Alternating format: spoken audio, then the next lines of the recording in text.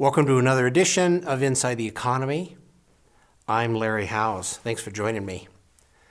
Some new data here, and we'll take a peek at the numbers. The manufacturing in the United States is building. The ISM number up here, that's the Institute of Supply Management, came in well again.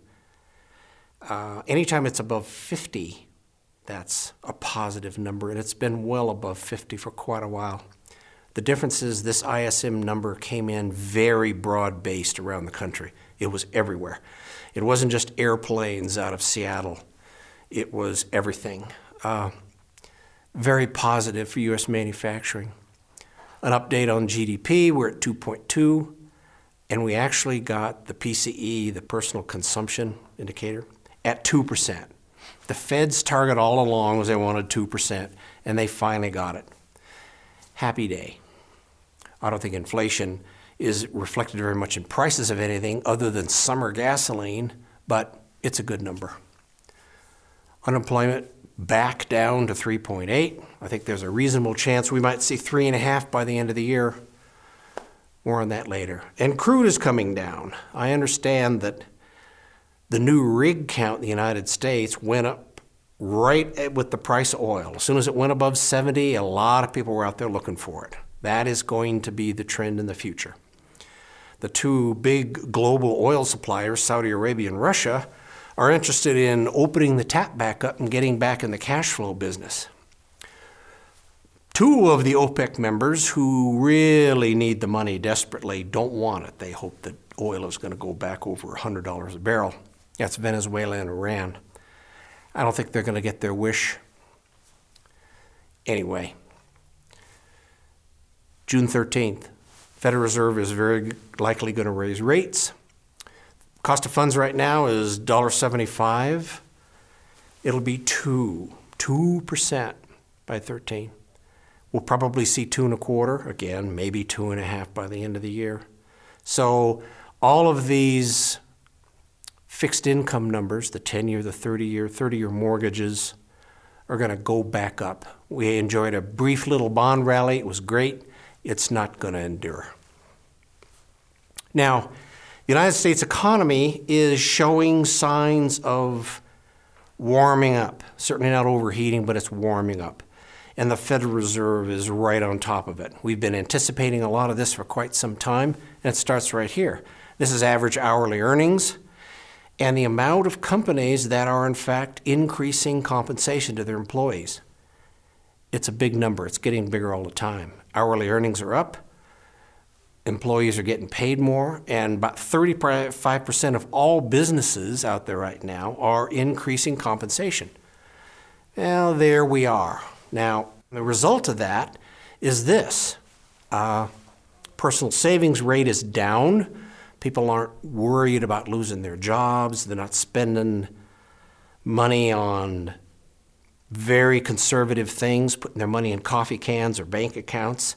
You notice the consumer sentiment number there in the blue in the top. Well, they're out spending. That's a positive trend. One of the reasons the economy is heating up. Now, one of the reasons all these workers are joyed and out spending and feel good about their jobs and not worried about losing them is this. And this is sort of an unusual occurrence. It's kind of a flip the way it normally is. These are unfulfilled orders. There's a lot of them out there. The entire supply chain in the U.S., supplying everything to everybody who manufactures something, are tight. They're working hard. Everything is running a little bit tight, so there's a lot of unfulfilled orders. You look for more people or increase your productivity in a situation like this, and it's not going away in a hurry. It took a couple of years to get like this, and it'll take a couple, if not 3 or more, to solve it. It's good if you're a working person in the economy. Now, this is from the Federal Reserve in Atlanta. They have a number of responsibilities, and one of them is that they do a lot of GDP projections. They have always been the source of where we think gross domestic product is going to be in the United States this quarter, the next quarter, and where they are now with their new algorithm and how they're calculating those numbers right now. is they're looking at second quarter GDP in the fours. We're at 2.2 right now. In my opinion, that's something of a reach, but it's possible. That's how well the economy is moving along. It doesn't matter if they're really accurate about this projection. What does matter is they're very optimistic, and generally they look for reasons to be optimistic, and they've been finding them. This, however, is Europe. Europe is not nearly as optimistic. They have some issues. If you keep track of some things, Italy approached the European Central Bank last week and said, gee, would you write off 250 billion euros in debt and we'd appreciate it. That was met with a thud, likely not to happen. So there was something of a bond crisis in Italy, and that's not going away. It's been a couple of years since this has come to the surface, and Italy is going to be the next issue for the ECB.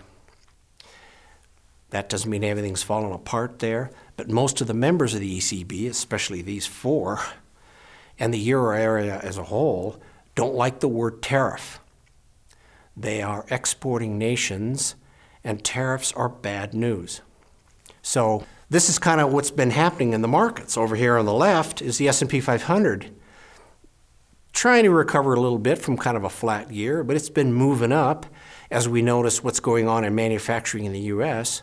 Over here on the right are basically the all-country index, and it's not doing great. It isn't collapsing, there isn't tragedies out there, but it's difficult to tell whether a lot of these international positions are diminishing for a reason for long term or heading into a big correction, or they're just going on sale.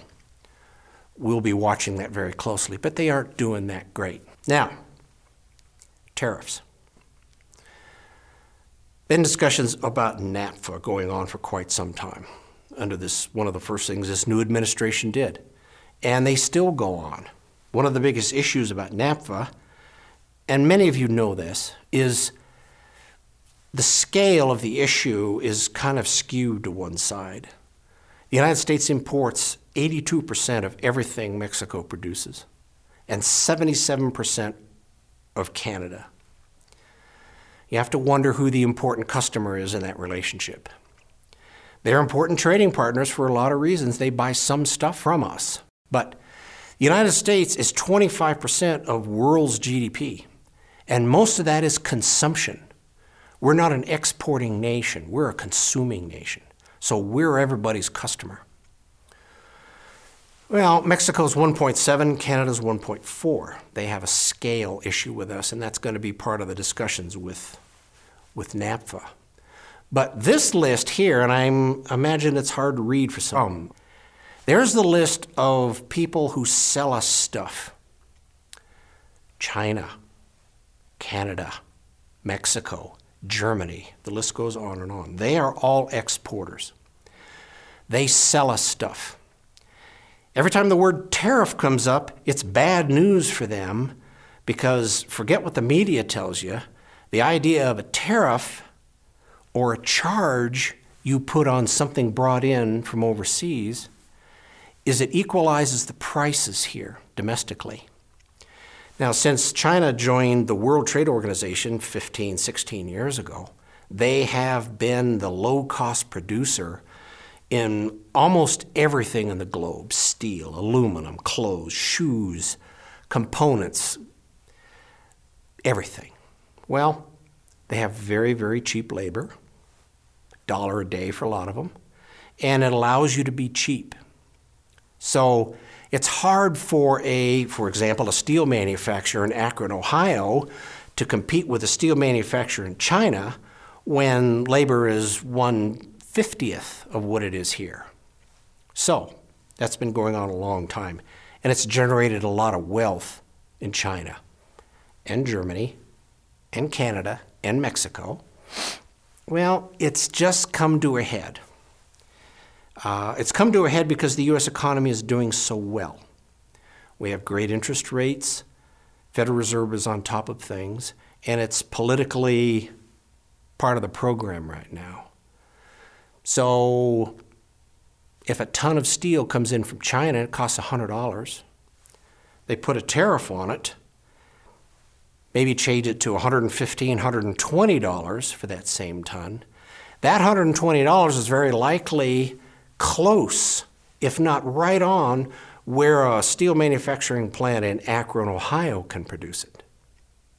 If that's the case, the purchaser, and most of them are in the U.S., where are they going to buy their steel? Well,